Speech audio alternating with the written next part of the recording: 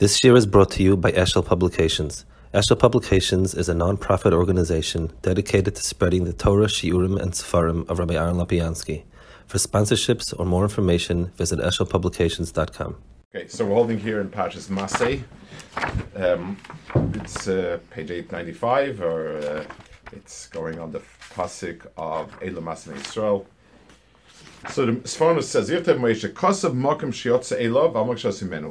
he writes in every single one where they went from and where they went to.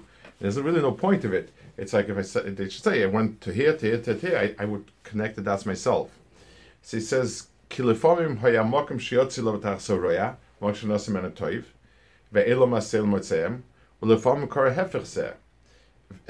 sometimes the place they were leaving was terrible and they went to a better place. Sometimes they were leaving a great place to a terrible place. Because of and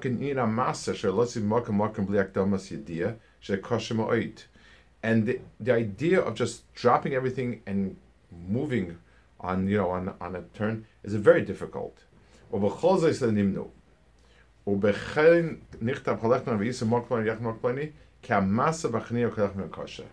In other words, the Torah is trying to sharpen our sense of how difficult it was. They had to leave a place, go to a place, leave a place, go to a place, and the whole thing, from the leaving a place to going to a place that might be worse, to the packing up, to the unpacking, all of those were difficult, and this all of it is a shvach of Klal Yisrael. Okay, the next one is Ramban, the very famous Ramban that many people build their shita on, as far as Eretz Yisrael. It says, "V'yirashtem esaz v'yishaftem ba." You need to clear out Eretz Yisrael and settle it. Kilachem nasat esaz v'eshes oisa. So Ramban says, "Al daiti zu mitzvahs esehi." This is a mitzvahs essay. Yitzava oisam sheyeshu b'eretz v'yirsha oisa. There's a tzivui to settle Eretz Yisrael and to conquer it. Ki hu nosno lahem. And they should not sort of give up or despair from Akash Baruch Hu Nachla.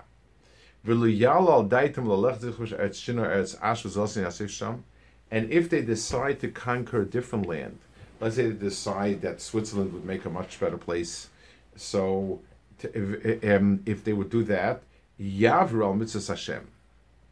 Because if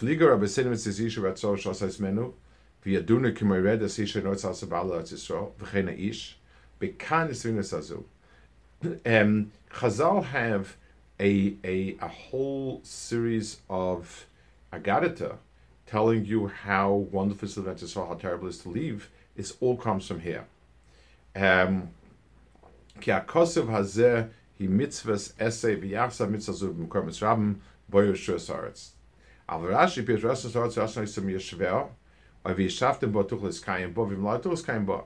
Rashi learns it's a condition. If you conquer the land, you'll be able to settle it. So first of all, this is quite one of the very few Rishonim, maybe the only one, who actually says it is a mitzvah to live in Eretz Yisrael. Now, let's try to explain this a little bit. Nobody debates that living in Israel is wonderful. There's the Gemara and the Ksubis goes through all the milas of living in Israel, the Rambam and so on. There's no one that debates that. However, the mitzvah of living in Israel the Rambam doesn't bring it as an essay.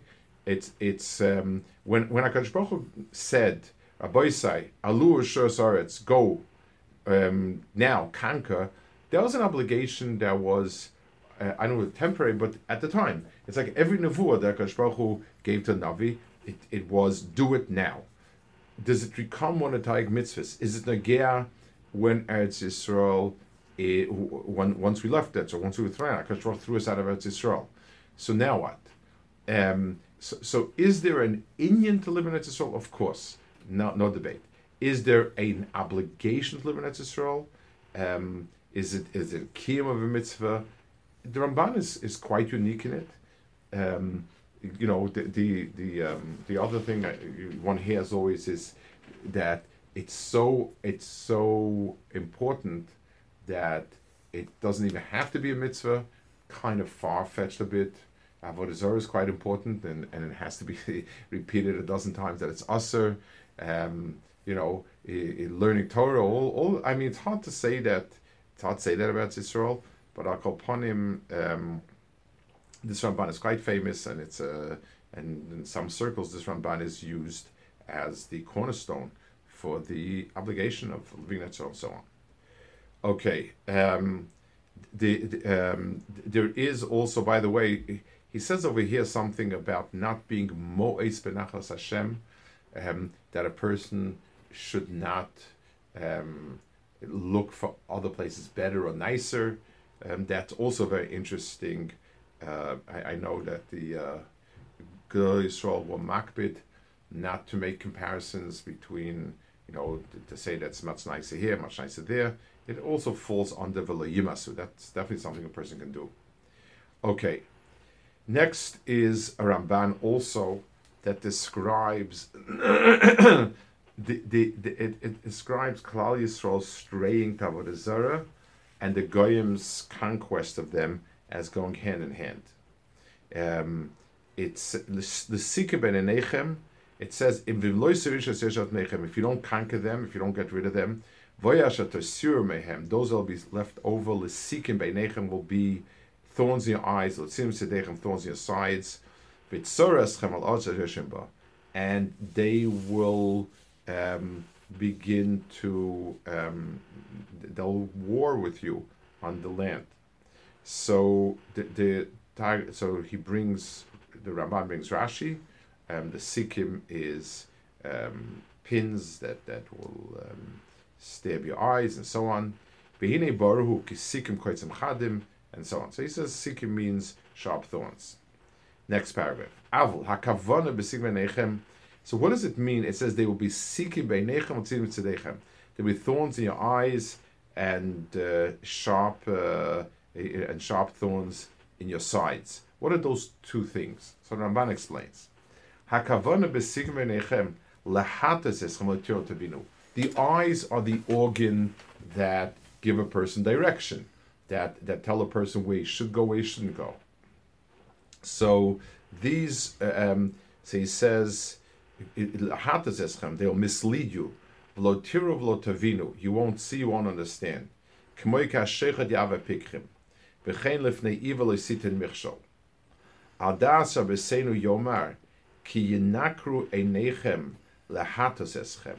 They're going to mislead you, lead you astray. You won't understand what's right. They'll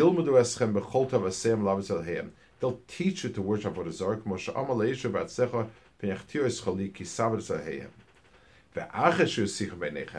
Once they mislead you, then you then they'll become thorns in your side.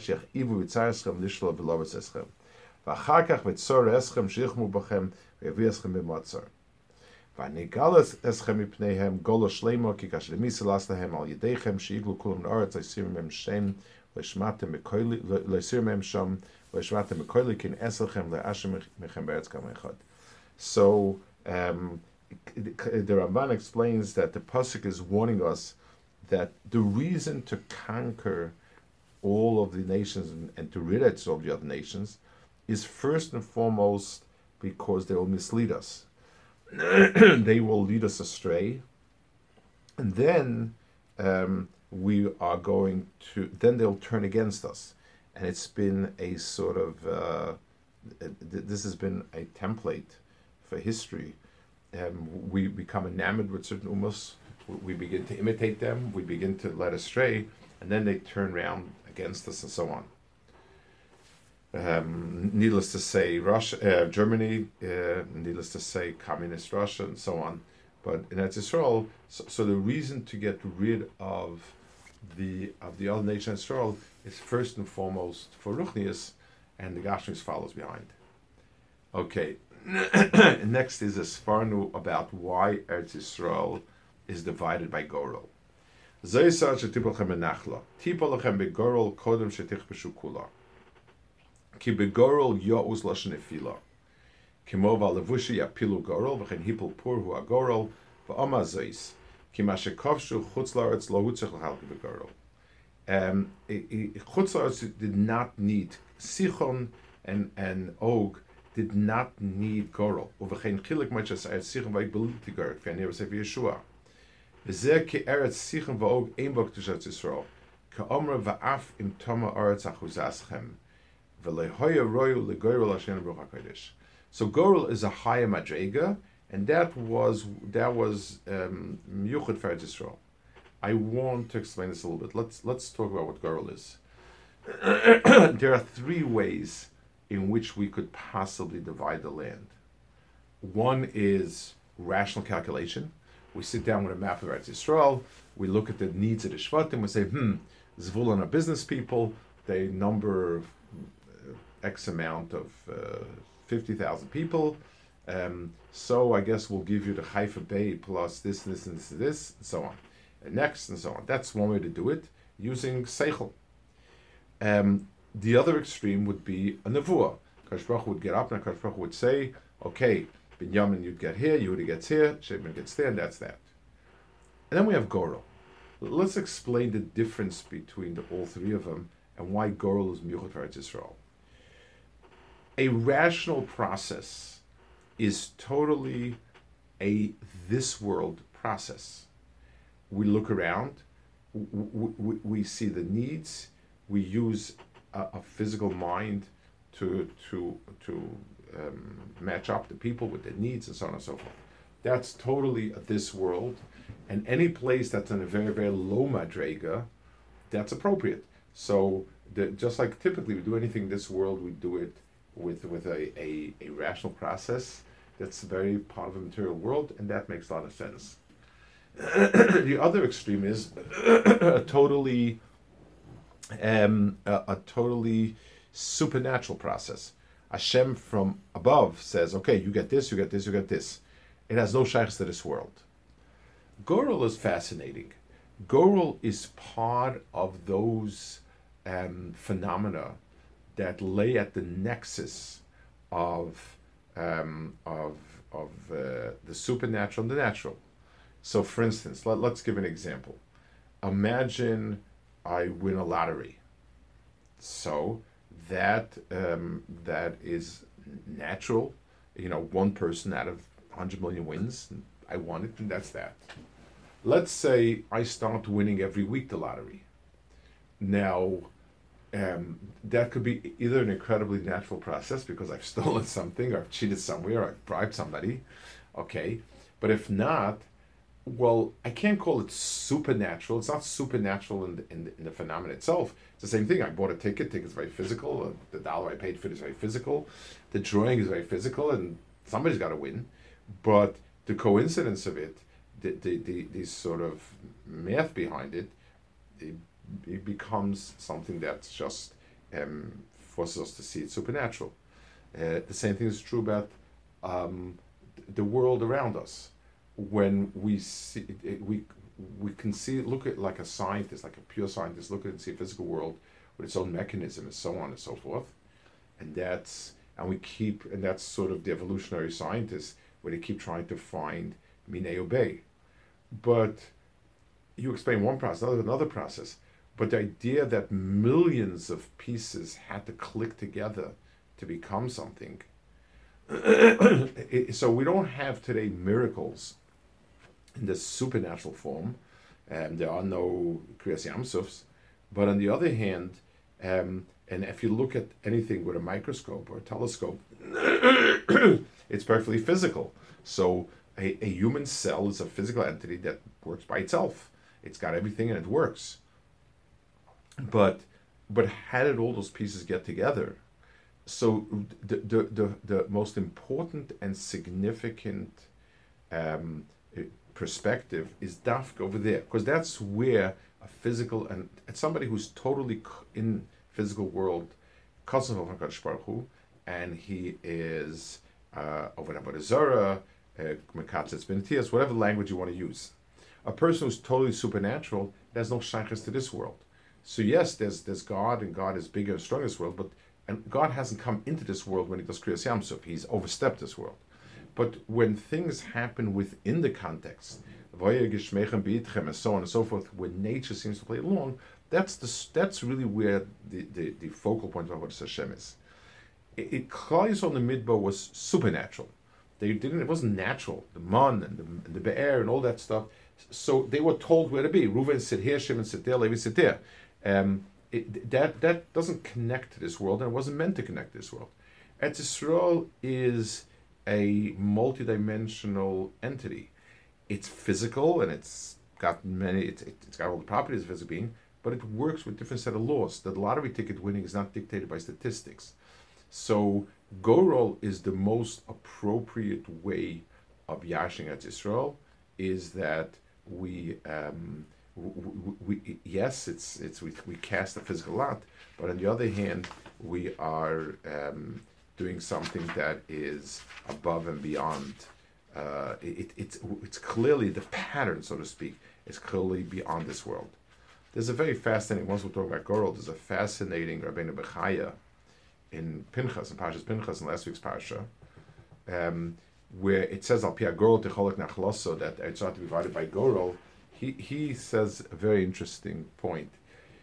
He says Gorol is a very, very effective mechanism because it avoids machlokas. And the truth is, in halacha, you have it also like that. You know, when you have two people that are equal chiyuvim and kadeshim, you go by Gorol. When things come to a draw, you cast a lot. And it's a fascinating psychology. Why? People are okay with God bettering them. They have a hard time with another person bettering them. So if I come with you, Yoni, to the Torah, and you present your argument stronger than me and you win, so I resent it because you bettered me, and there's no way in the world that I'm happy with that. But let's say they throw a Gorol and a voice comes out and Hashem says you should get it. So then I say, okay, Hashem wants it that way. I don't argue with Hashem. It's easier. Halachically also, you're memashkin. You're not mashkin HaTorah. So when a person has an obligation to Hashem to bring korban, whatever it is, you don't need to enforce it because the person will live up to his promise. When you promise somebody else you'll pay him, those are the type of promises that are a little bit difficult to keep. And a lot of it has to do with me and the other person. There's a story of Reb Chaim Brisker, his grandson, I think Reb Yesodei tells over. I don't remember if he was the one that was involved, or maybe I don't remember already. He was father, but it was a personal story. There was a butcher who came with a shaila with his animal, and the dayan, it probably was not Reb Chaim, he treifed it. And it was a very, very big expense. The person took it in stride and said, if it's treif, that's this, and didn't sell it, and was fine with it. A few months later, they came to Reb Chaim Brisker for the entire the butcher with somebody else. This person lost. He was furious at Reb Chaim, stalked out, and wouldn't talk to Reb Chaim, and so. Erev Yom Kippur, Reb Chaim told, it could have been his son, Reb Moshe. I don't remember who was the one that went with him, but he said, I'm not mechuyev al pidin to be mefayis this person, but it's Erev Yom Kippur. Let's be mefayis him. You know what? Let's do the fimish as he did. Reb Chaim goes with whoever was to this person's house and to the butcher's house. The butcher knocks on the door, but says, what do you want? He said, you had the Torah, you're very upset. I'd like to mefayis you. I'd like to ask mechila. So the butcher said, Mechila Shmila, Rebbe, I want the money back. So he was very shocked about it. Yes, I don't understand it. The person lost a lot more money when you treifed up the animal, and he took it in stride. Why is this so? So Reb Chaim said, because when I treifed up the animal, nobody else won. Here, somebody else won. What bothers him is not the money, really. It's that Yankel was the tzaddik and he was the Rasha, quote unquote. He was the bad guy. He was wrong. Okay, let's see the next piece. The next piece is a chinuch about Ari Miklep.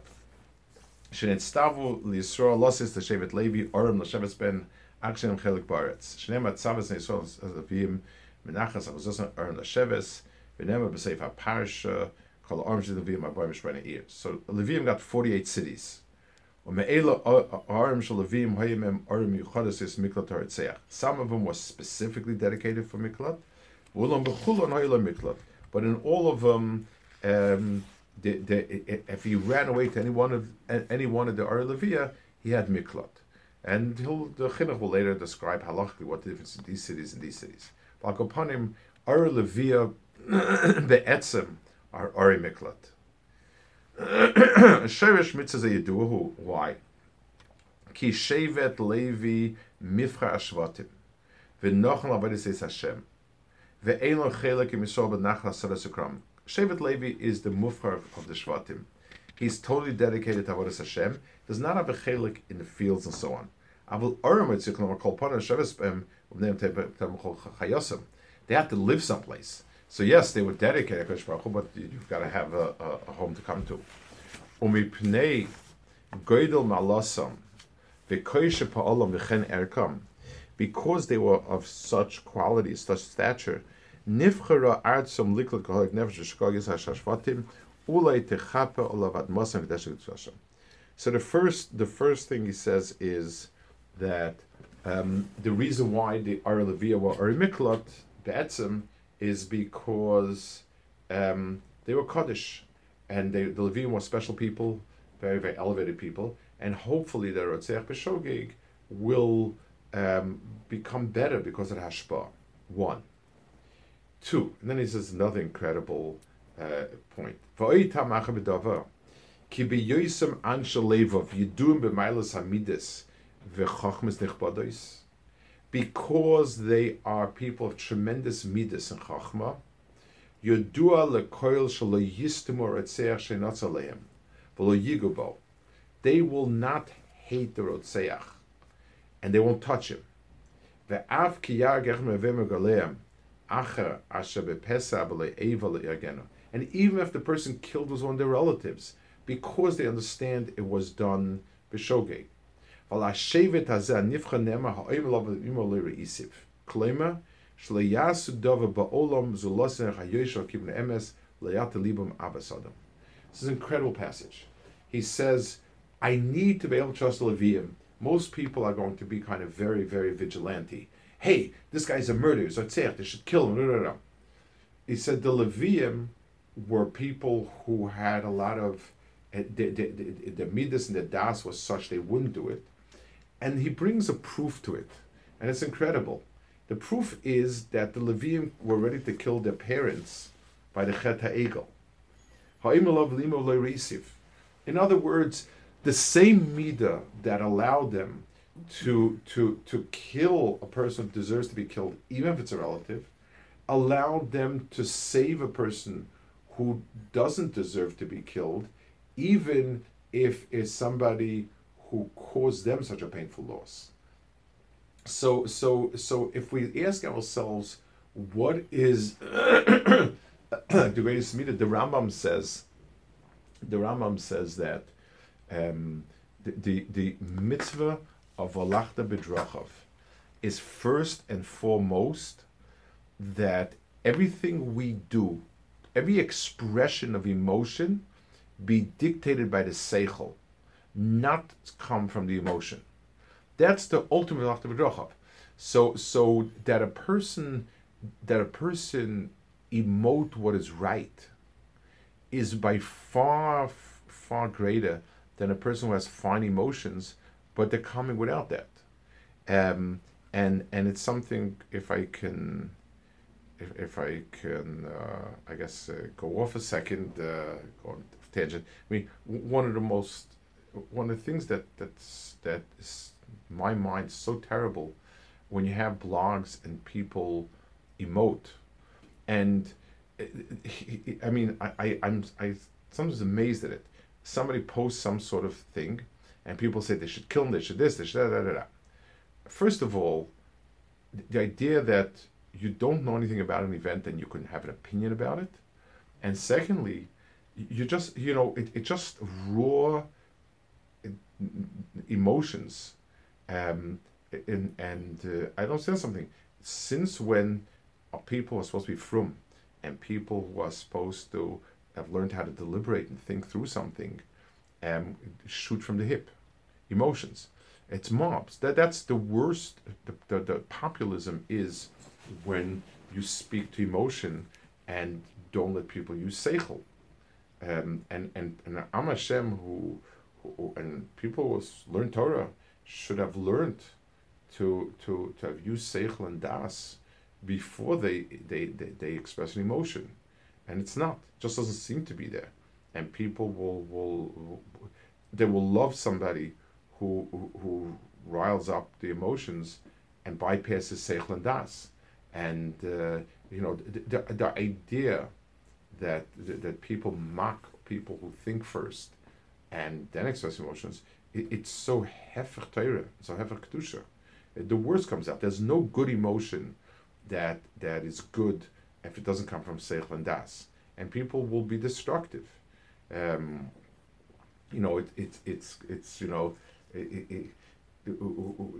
Whatever it is, across the board, doing things like that.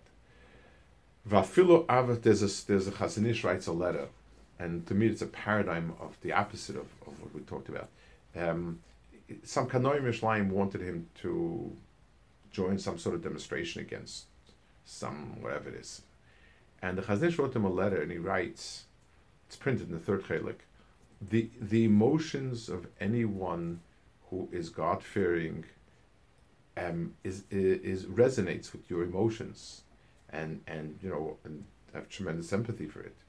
But being that I'm a person who learned Torah through so much difficulty in Yisurim, I've learned to weigh everything with the seichel before I act, and it falls short on the seichel part, and I cannot join you. And this is something, the Kedushas Levium is not because they're very, very emotionally holy, it's because their seichel and their das is such that they can control their emotions in both directions under the most difficult of circumstances. Okay,